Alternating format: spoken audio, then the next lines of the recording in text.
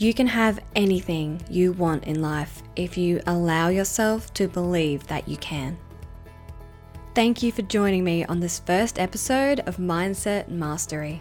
I developed a fascination with learning about mindset, neuroscience, and positive psychology a few years ago when I was looking for purpose in what I was doing. I've been fortunate enough to work with so many inspiring people as a result of being a videographer, and now I want to share their work and their stories and bring together a community who have a shared goal of becoming masters of our own minds.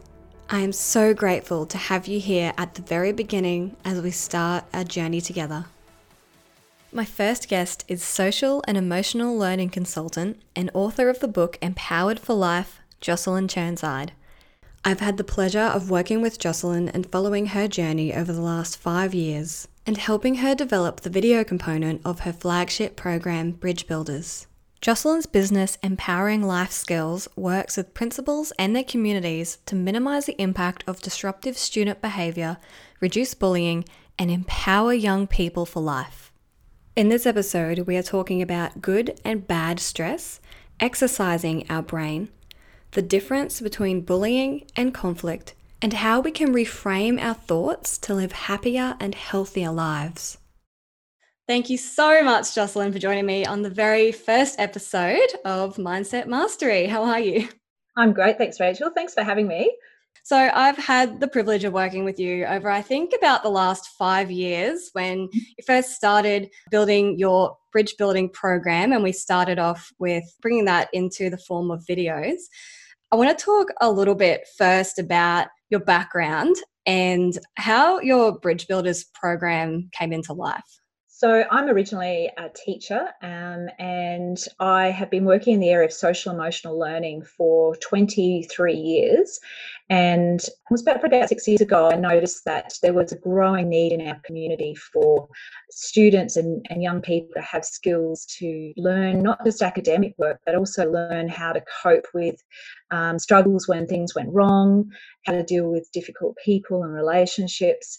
And when that was mastered or understood and they had strategies, they were then able to focus better in class, which obviously is the whole purpose of education, to learn better.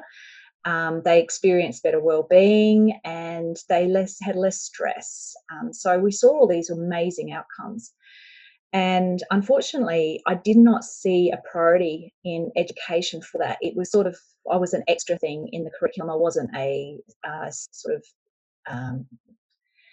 focus in what the school programs were delivering. So with a lot of hesitation and fear, I stepped out of a permanent position in education and decided to venture into small business to see if there was a place for this to go further than one school. And we've just been amazed at what's happened.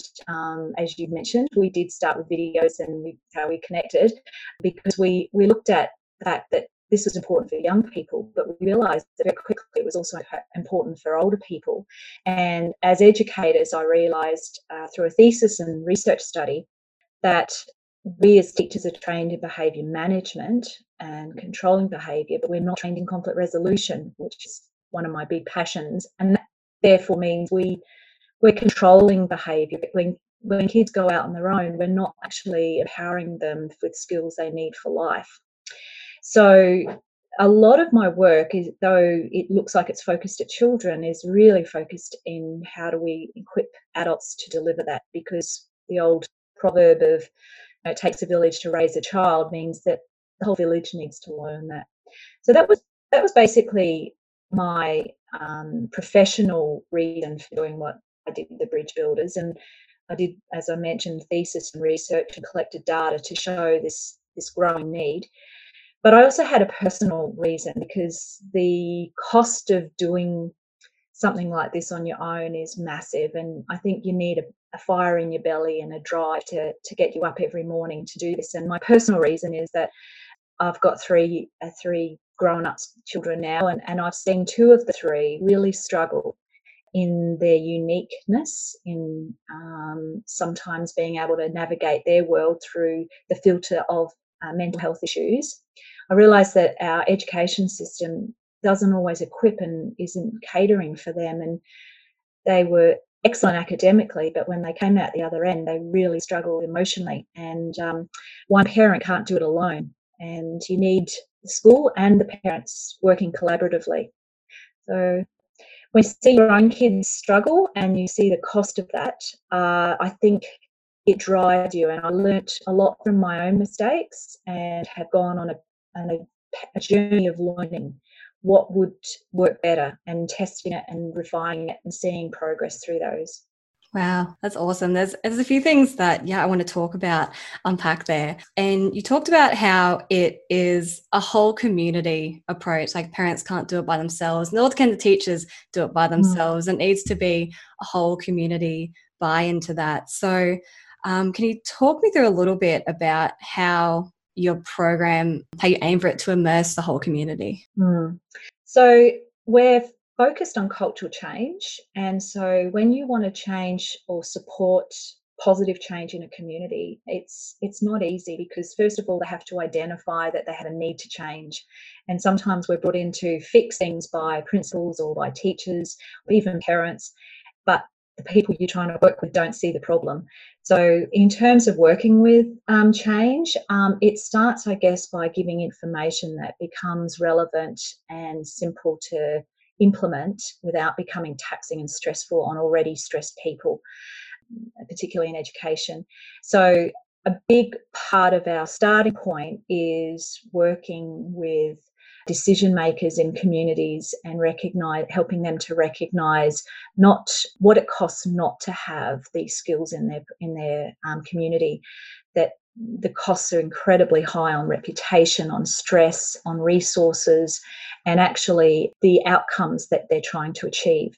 So that recognition, first of all, is important. And then we found that working with key drivers in that community that we can empower makes a difference, and equipping them with resources and knowledge and backup support to help them to mentor those that particularly need it.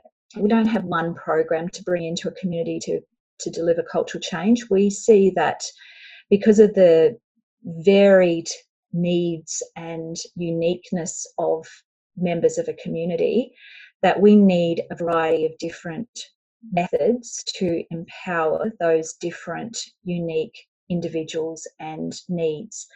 So we kind of have a la carte menu for schools and communities, and they pick and choose what they think is going to create the best change at that time for their community. And what we usually find is when that first element is introduced into the community, before too long they want another part of that menu, and then another part, and before long immersion happens, when basically the whole community is being touched and encouraged and influenced by the same skills, the same language and the same knowledge, so that there's this whole community of continuity.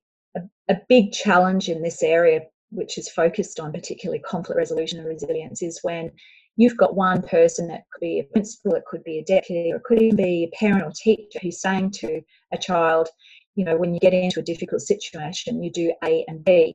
And then they go to another person in the community and they say, no, you do C and D. And then the child gets out there to the situation, they can't remember because they're two different, opposing things. So they just do E, and they do what works for them. And often it's not helpful for them or the relationship. But if everybody's saying you do A and B, and research has shown it takes about 30 times the repetition for skill to become automatic. If the parents are saying it and the teacher's saying it and the teacher aides and the principals are saying it, then that, we hope, becomes a consistent message of repetition and learned skills. Yeah.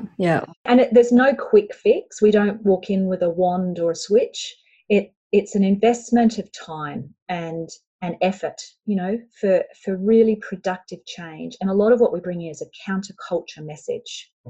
It's the culture that we're seeing emerge around us can be quite toxic for some people. It's a high fear and anxiety. Media, the internet drives us to have a level of anxiety and fear. It puts a lot of pressure on us. It can affect our relationships, our sleeping habits, addictions, and all of those things contribute to the fact that we get swept up in behaviours and thinking that's not healthy. So what we're trying to bring in is a counterculture message. I think stress is such a big thing, especially now with, so much exposure to the media and the internet, as you're saying. And when we are in a stressful environment, either at home, at school, at work, that just hinders us physically, mentally, and emotionally. As you're saying, when we are stressed, we're not going to get anything done. So how do we start to look at stress in schools and in the workplace and dealing with that so that we can be successful and be productive? Sure. Well, I'm going to agree and disagree with what you've said about stress, because I agree stress is can be quite toxic and unhelpful. But there's new research that says that actually stress can be good for us. What the difference is how we perceive it and how we deal with it. So I'm a big contender to say that we need to manage our stress and see stress as our friend, not as our enemy, because if we all are carrying much more, I think, than perhaps our ancestors did in terms of juggling. But if we can shift our mindsets to see that, okay, stress is our trigger to recognise what it is that we need to manage better. And that not managing it, as you said, is toxic. So when we don't manage stress, we have this rush of cortisol and adrenaline in our bodies, and that has long-term, that can have quite destructive effects. The short term, it can kick us into action, but the long term, that mobilization impact it has wears us down. It wears down our immune system, it wears down our digestive system, it stops our brains functioning effectively. So the prefrontal cortex isn't able to reason and process, and we lose that creative impact we should be, sort of seeking to have into every day. And long term, it can reduce our immunity, leading to chronic illnesses. So, particularly in a world of COVID-19 where we're all trying to build immunity, we do need to manage our stress well. And there's quite a lot of research on the neuroscience of stress and how our brains process it in a way that initially is toxic, so that we can switch into those really negative, destructive, toxic thinking, such as, oh my gosh, I can't deal with this, it's overwhelming, I'm going to fail, I'm not good enough, all those negative thoughts that follow stressed emotion immediately.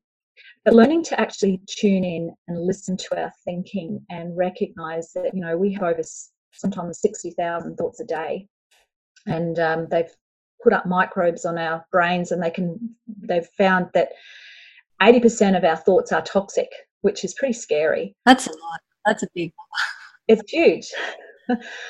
And then 95% of those are the same thoughts we had yesterday.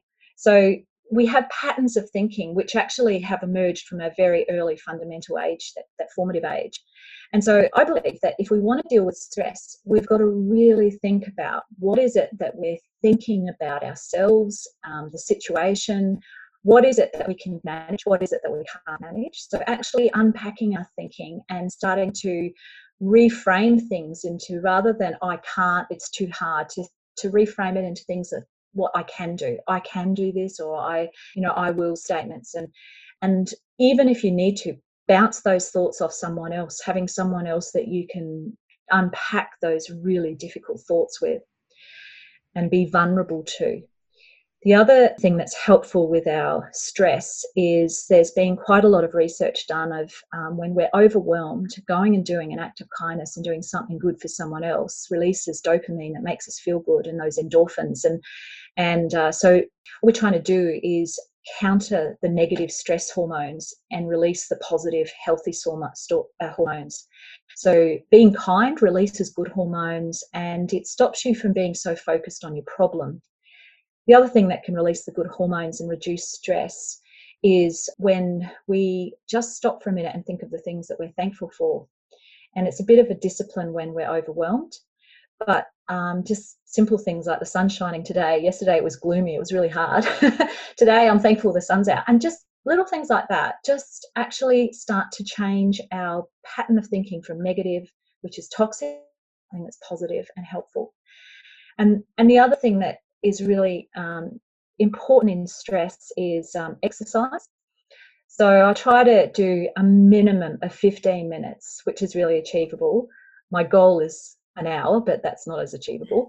But just to do 15 minutes of movement, to get away from the computer, get off the sofa, that releases, again, dopamine that makes us feel good.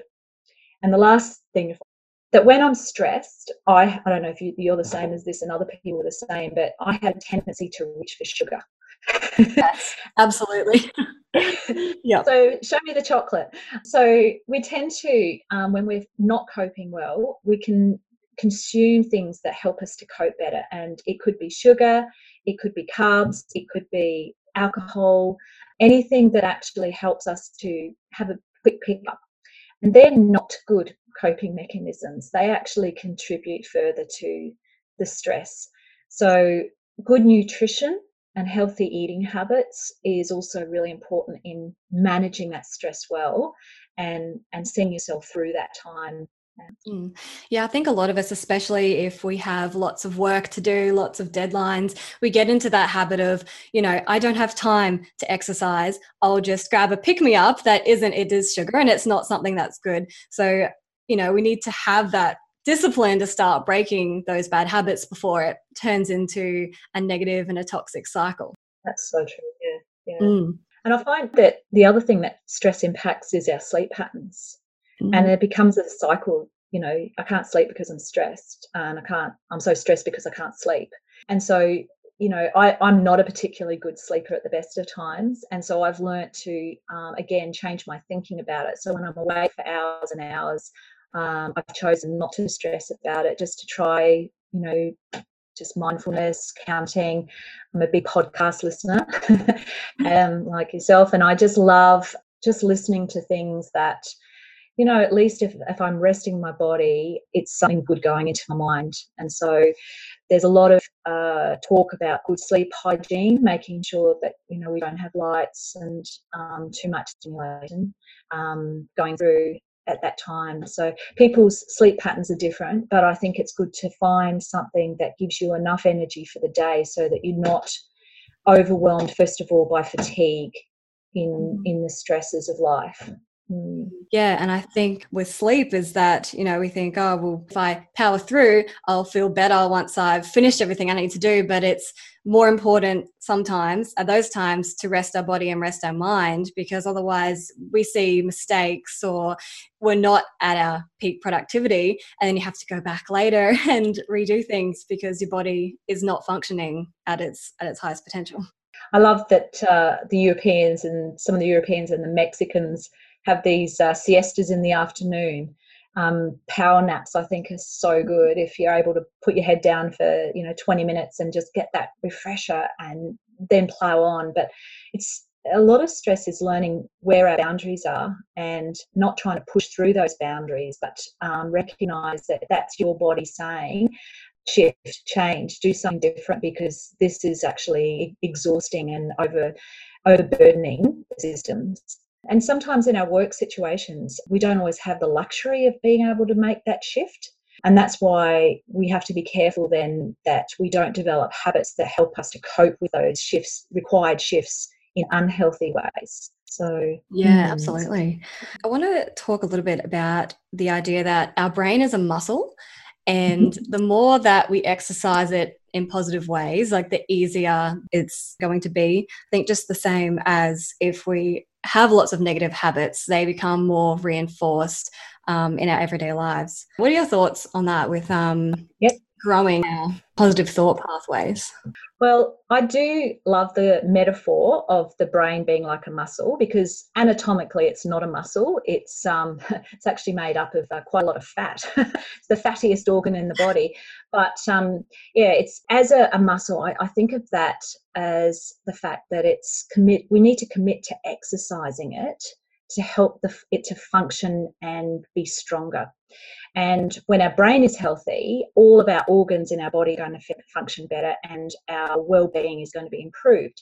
So when I think about our brain being like a muscle, I think that some of those things I talked about with the stress reduction needs to be part of our everyday well-being. Our brain is going to be exercised when we do things like learning a new skill.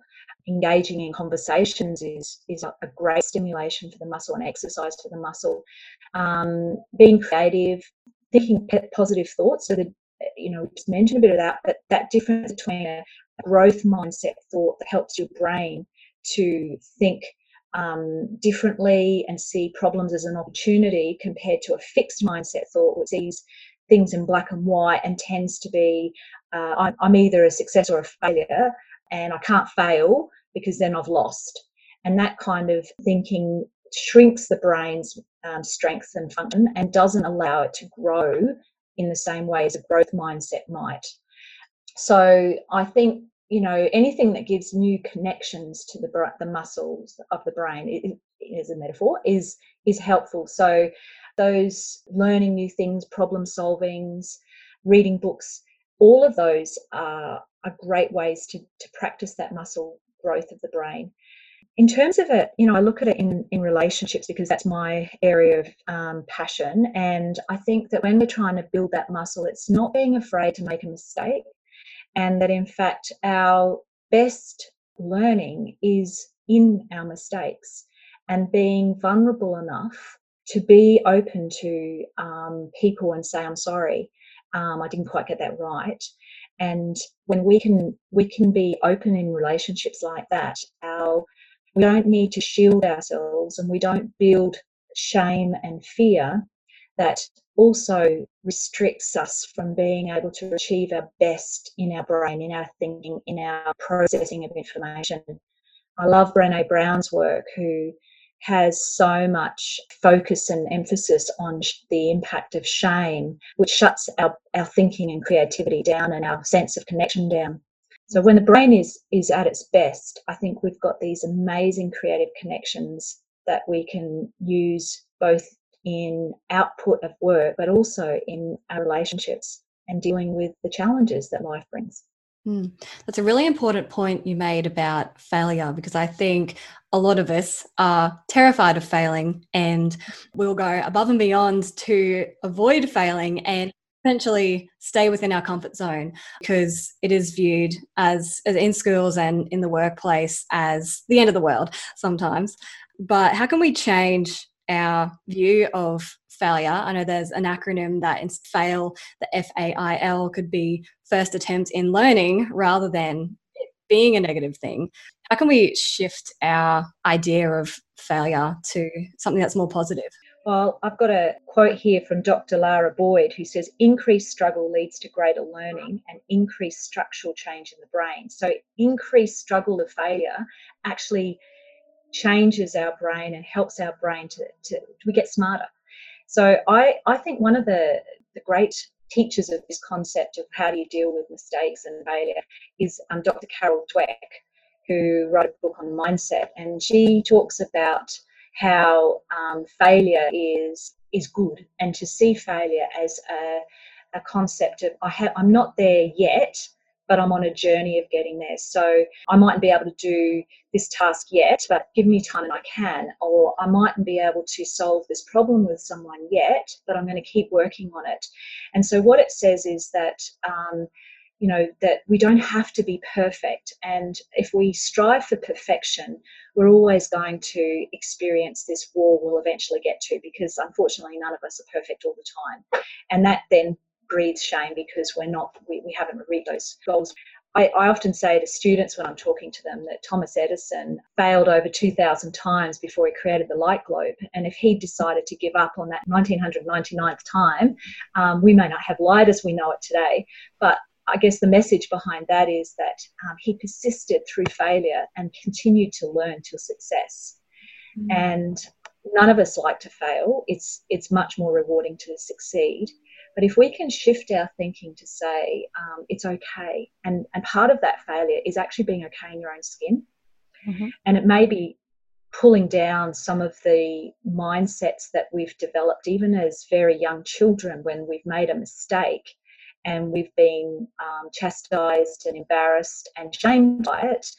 we grow up with a fear that we've always got to get things right. I believe that it's often difficult to see and recognize those very deep-seated childhood thoughts that frame and build foundations to us as adults.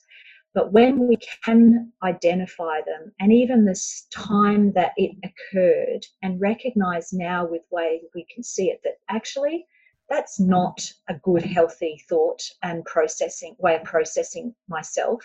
I need to shift that. Mm-hmm. It's not an instant change. We can't change and undo years and years and years of wrongful thinking, but it's recognizing that, okay, that is unhelpful to me. It's not a good thought to have about failure or mistakes I make.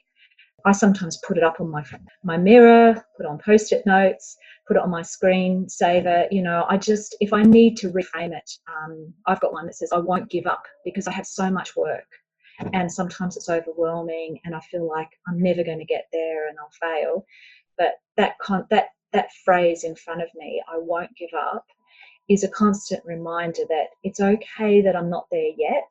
I'm just going to keep persevering until I do get there.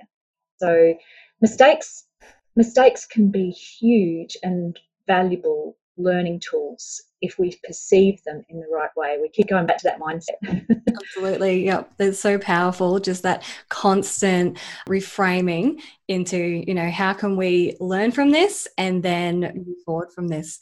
That's so powerful. I want to circle back slightly and just talk about, you mentioned at the very start about the difference between conflict resolution and working through dealing with bullying. Can you tell me a little bit more about the difference and the key things that separate these two concepts? So the area that I predominantly work in is conflict, and I'm passionate about conflict, but often people want to talk about bullying before conflict. And I started bringing bullying programs into communities, to anti-bullying programs, and found that what happens is that our society is very motivated by dealing with bullying, and so therefore there's this heightened interest in it. And when people deal with bullying, it's very emotive. And if you talk about bullying, bring bullying into any community as a skill-based response to those relationships, what happens is every second person talks about themselves being bullied, when in fact it's not. Why we're so passionate about conflict resolution is because conflict happens to everybody. It's a normal part of life. In fact, if you haven't had a conflict this week, it's probably really unusual. Lucky you, but it's not common. Most of us have had some level of it, and it's sometimes a small disagreement about who's going to do what, or it could be a big blowout because there's been this massive misunderstanding and someone's done something wrong. But conflict is a normal part of life, and we can all be empowered to deal with conflict. It happens because sometimes there's different perceptions, there's different values, different cultures and ways of looking at things. That's normal. But what happens is that conflict gets mixed up with bullying. And if you call a conflict a bullying situation, it really changes the way it's dealt with and the way that it uses power. There are three key issues that separate bullying from conflict, and according to research, they align to things like intent. So often conflict can be accidental or misunderstanding or even a difference in perception, but bullying generally has an intent to harm. It's a deliberate decision in that behaviour. The second thing, and the most commonly known key indicator of bullying, is that there's a repetition to the behaviour. So we talk about that being repeated conflict, and in many situations people have a difference of understanding about what even that means. Some people think repetition is when it happens twice. Other people might be saying, oh, well, it's got to happen at least 10 times for it to be repetition. In the experience that I've had working with adults and students, we tend to align it with 5 or 6 repetition. So that moves beyond an accident, a misunderstanding, a perception. It's starting to become deliberate and with intent, and there's a history developing in it. And the third indicator, which is probably the most significant difference between conflict and bullying, revolves around power and how power is used, abused, or given away. And so in bullying, there are often more than just a perpetrator and a target. There's often bystanders or management or elders and adults involved in also the situation. So there's a culture, and that becomes part of what we need to focus on as well. As the individual in bullying, you may not always be able to be empowered to deal with it, because it's not just between you and the perpetrator, and even if it is, there's a power difference. So that's how we deem it differently, and why we focus on conflict, because we believe very strongly that because conflict relates to everybody, if we know how to manage and resolve conflict well, then it doesn't become repeated to become bullying. So therefore, indirectly, you reduce the impact of bullying, and people have strategies then to know how to respond to it better. How can bystanders help? What can they do about it to, say, help the person being bullied to have power to stand up to the bully or get help or things like that? Well, after the influence of the authority in the culture, so in terms of the boss or the principal or the teacher, I think the most powerful group, so they have the most power, but the most powerful group after them are the bystanders. And the difficulty is that bullying often doesn't happen with that high authority group in around. So, in workplaces, colleagues often don't bully when the boss is in the room, or in a classroom, kids don't bully each other when there's a teacher in the room. So that high authority is often not there, but they have the greatest influence and power. But bystanders are around bullying far more than any other, sort of management person. Bystanders have the ability 86% of the time to stop bullying in less than 10 seconds. So they're incredibly powerful. What has been my observation in the 23 years that I've worked in different communities is that very rarely are adults or students trained in teaching how bystanders can effectively intervene, though, because they only reduce bullying if they know effective means of which to do it. And many times I see and hear bystanders encouraged to actually become like the bully. This whole idea of standing up and stopping bullying, I see kids that stand up, put their hands in front of kids and, basically turn on the bully and become the bully themselves. And so I think that kids and adults in all situations where bullying is experienced need to understand that, first of all, you don't put yourself at risk. If there's somebody who's choosing to demean and hurt another person, you need to be aware that self-preservation is important as well. So you need to weigh up your relationship with the person who's choosing the bully to determine how you influence that situation.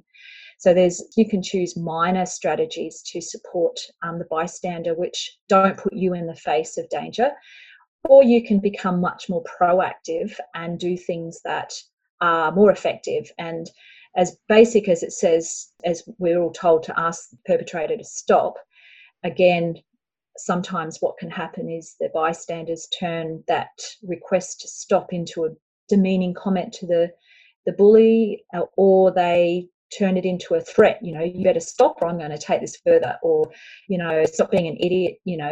And they start to use that sort of attacking language that only escalates the problem rather than de-escalates the problem. So to say something rather, to say, hey, listen, give it a rest. That's not cool. Leave them alone. They haven't done anything to upset you. Or, just change the subject, distract them and say something like, hey, do you know when we've got to get that project in? Has anyone known? And just sort of see if you can deflect what the target's, experiencing can make a difference. So for me personally, I feel like bystanders need to be equipped with strategies and also consider how to keep themselves safe and how to make a difference to reduce the power difference. So bystanders actually have the ability to bring balance of power back in, to defuse the power of the perpetrator and to increase the power of the target. And that's huge. That's really important. Yeah. And just on that, I think the language that we use is so powerful as well. And it's not something that we're often taught how to talk to other people in a conflict situation, especially from a young age. Mm. So we talk a little bit about how important language is, and learning the right words to say in situations can affect our relationships and our connections. Yeah, so I'm a bit pedantic about words. I think words are so powerful. They're probably one of the most powerful tools that every person has, is language. Mm. And yet, rarely are we given a framework to use to bring about well-being in ourselves, and how we speak about ourselves to ourselves, and also how we diffuse and communicate effectively with others around us, and understanding the power of those words.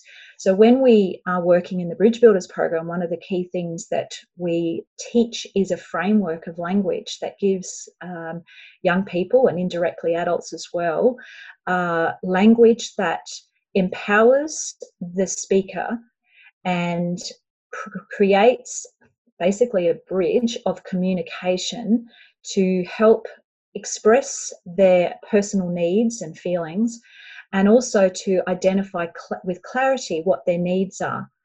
And that is, I believe, creating this situation of understanding and clarity in relationships. So words in relationships, I talk about, they either help or harm, or hurt or heal, or empower or disempower, or they contribute or they contaminate.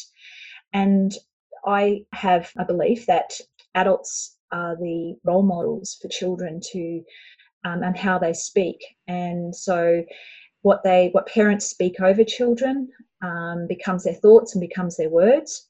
And what they teach children to, the language they teach children to use in conflict, becomes powerful in whether those conflicts are quickly fixed and they can move on and do more fun things and creative things, or whether they escalate and they experience more disconnection, separation, stress, and loneliness because of it, and even anxiety as a result of those broken relationships. So yeah, I think words are extremely, and it takes practice to get the right language, especially in the heat of the moment. And it goes back to that mindfulness first, thinking through, am I calm? Have I de-stressed? What am I thinking in my mind? Am I thinking helpful thoughts to be able to communicate? Because you cannot speak positive words if you're thinking toxic thoughts. Our thoughts will follow our thinking and our emotions. So when we talk about changing behaviour, we see it like an equation, and thinking and feeling precedes the answer, which is behaviour. So getting that right is so important.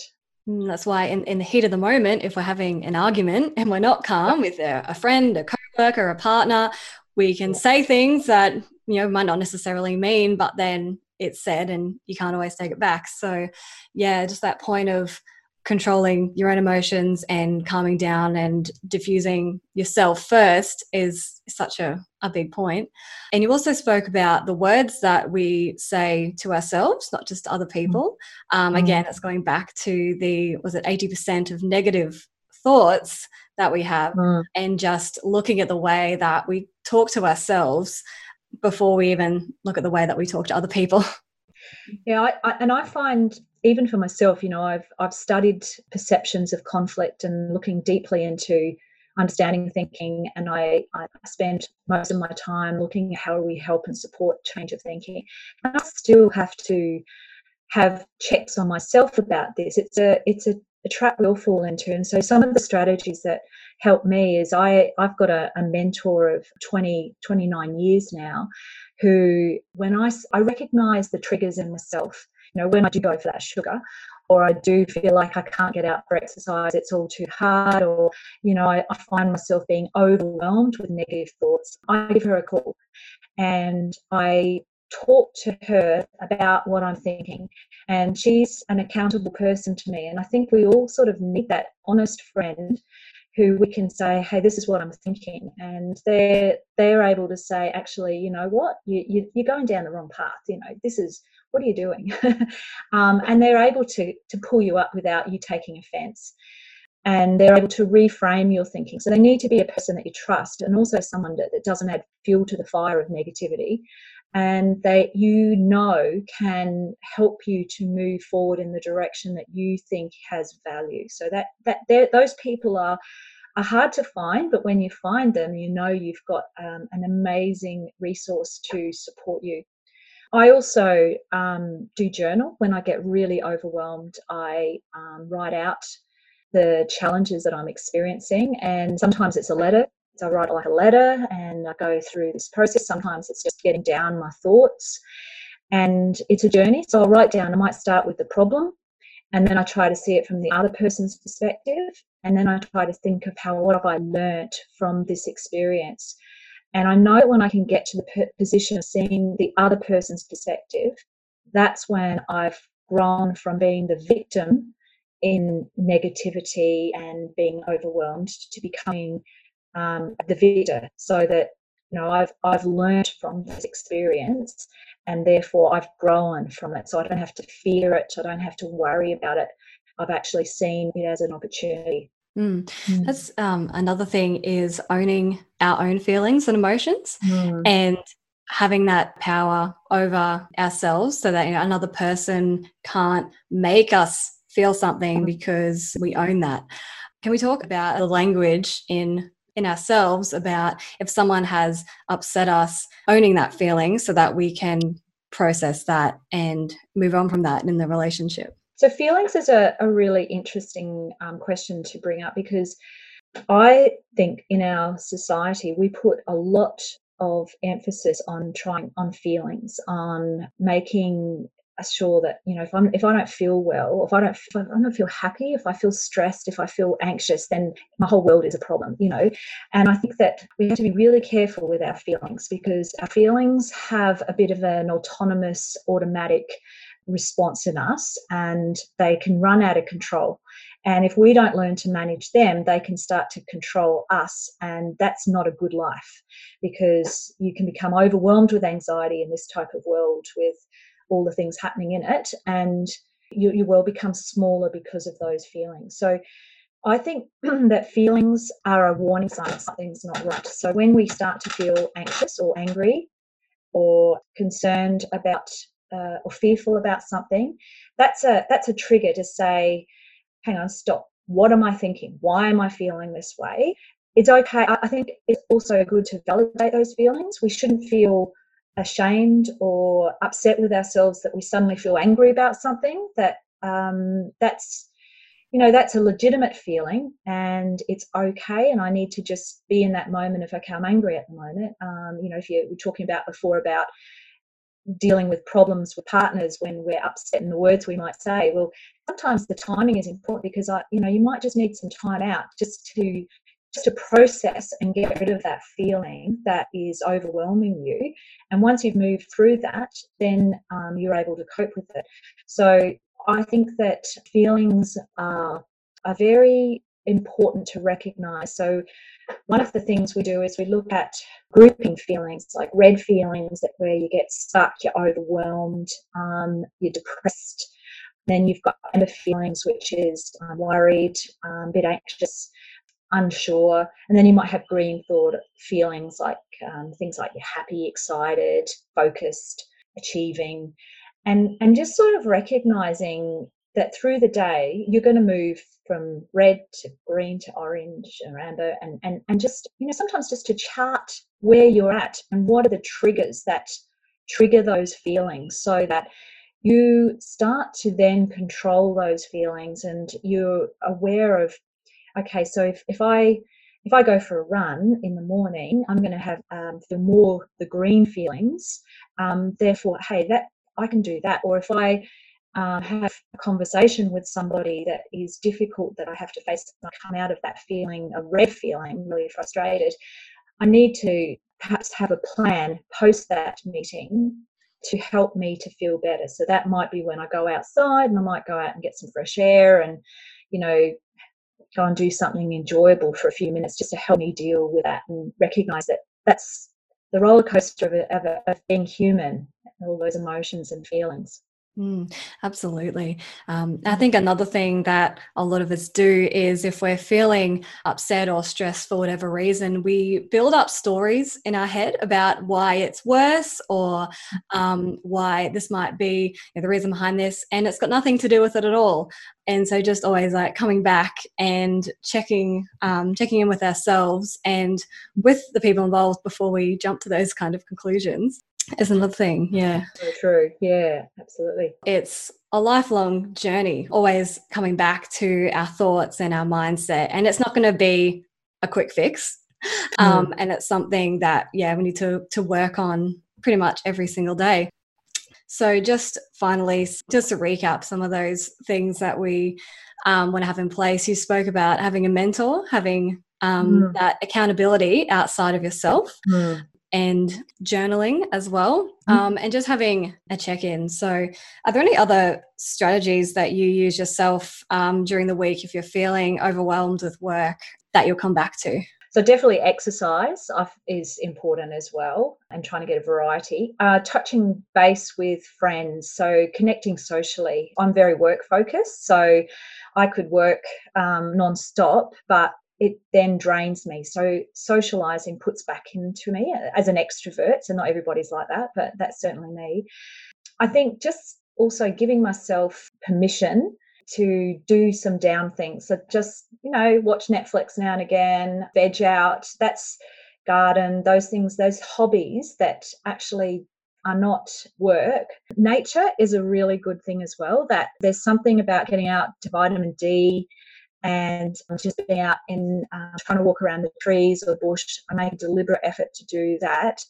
And sometimes it seems incredible, but just being around animals. And when I'm walking, I often see birds, there's turtles and all that sort of thing. And I just think that, if you've got a pet, they contribute to our mental health and well-being in a very subtle way that's positive. And I don't know whether it's because their life looks simpler, but just they're the little things. And I'm a lover of music, and music de-stresses me as well. So everybody's different and has these different, tools that help them to download. But they're the main things that I found that helps the mental health and well-being of de-stressing and keeping that muscle, my brain muscle, healthy and fit. Yes, awesome. And I think connecting with people, like our relationships, are so important as well. And it's been difficult during this time of COVID when we haven't been able to visit people in person.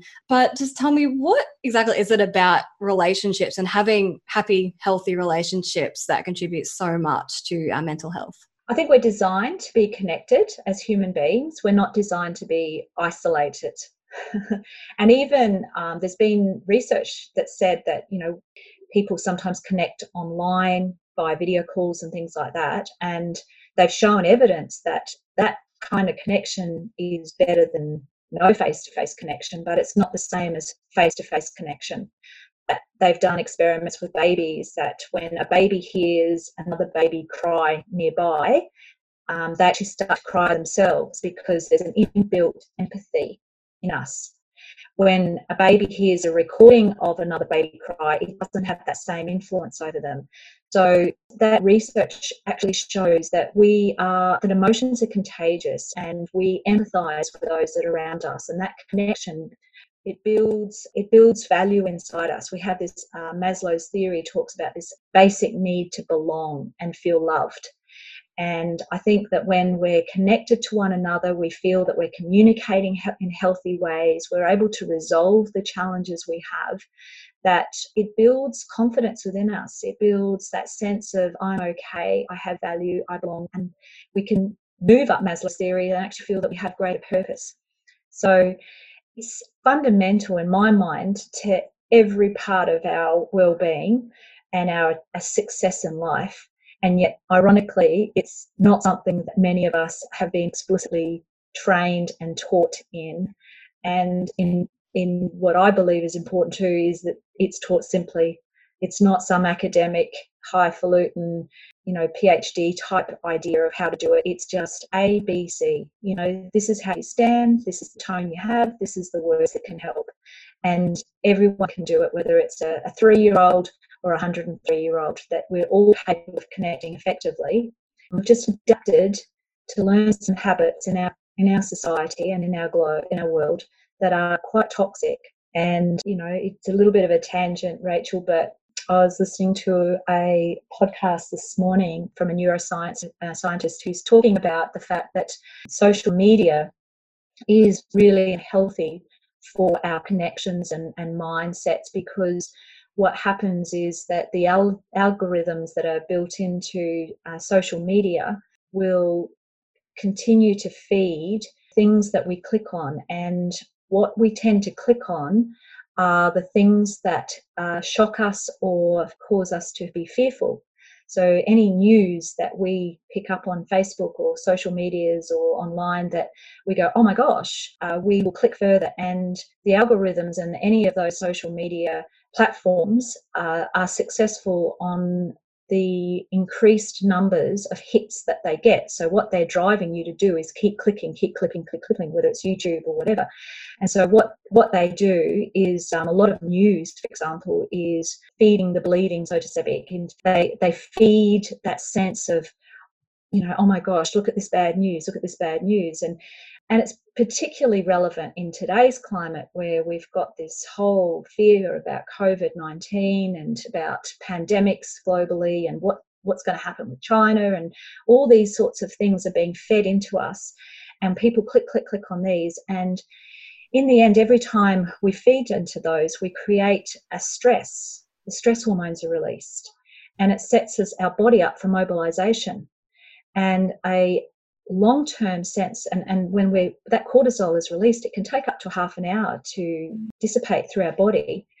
You click on enough things and you can start to become quite filled with the toxic cortisol, and this has long-term impacts. It heightens our anxiety, it heightens our stresses, and our brain gets fixed into these things that people are with us or against us.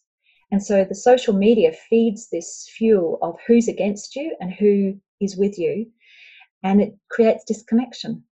It creates a culture that says you're either with me and I'm your friend, or you're against me and I don't want to have anything to do with you.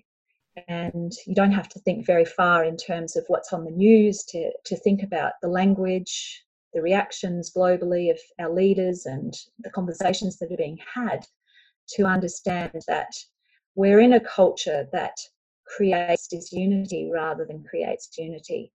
We're not attracted to the good news as much as we're attracted to the sensational news. So it's a discipline, what we put into our brains as well, that will affect our thinking and our stress, and therefore how we connect with one another. So to be healthy, you kind of have to be counterculture.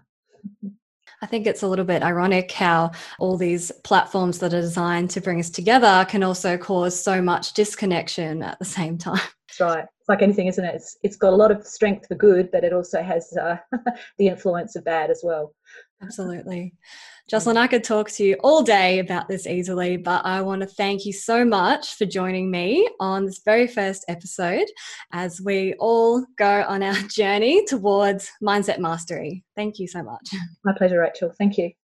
Thanks for listening to this first episode of Mindset Mastery. I've been having conversations with Jocelyne for the last 5 years, and I still learnt so much from this interview, and I hope you have too. It goes to show there is always something new to learn if we ask the right questions. To find out more about Jocelyne's work, head to empoweringlifeskills.com.au. You can also find a link in the show notes to her website and to her book, Empowered for Life. If you enjoyed the episode, please give it a big thumbs up and leave a review so it can be found by more people like you who are ready to start the journey towards mindset mastery. Remember, we are only limited by what we believe we are limited.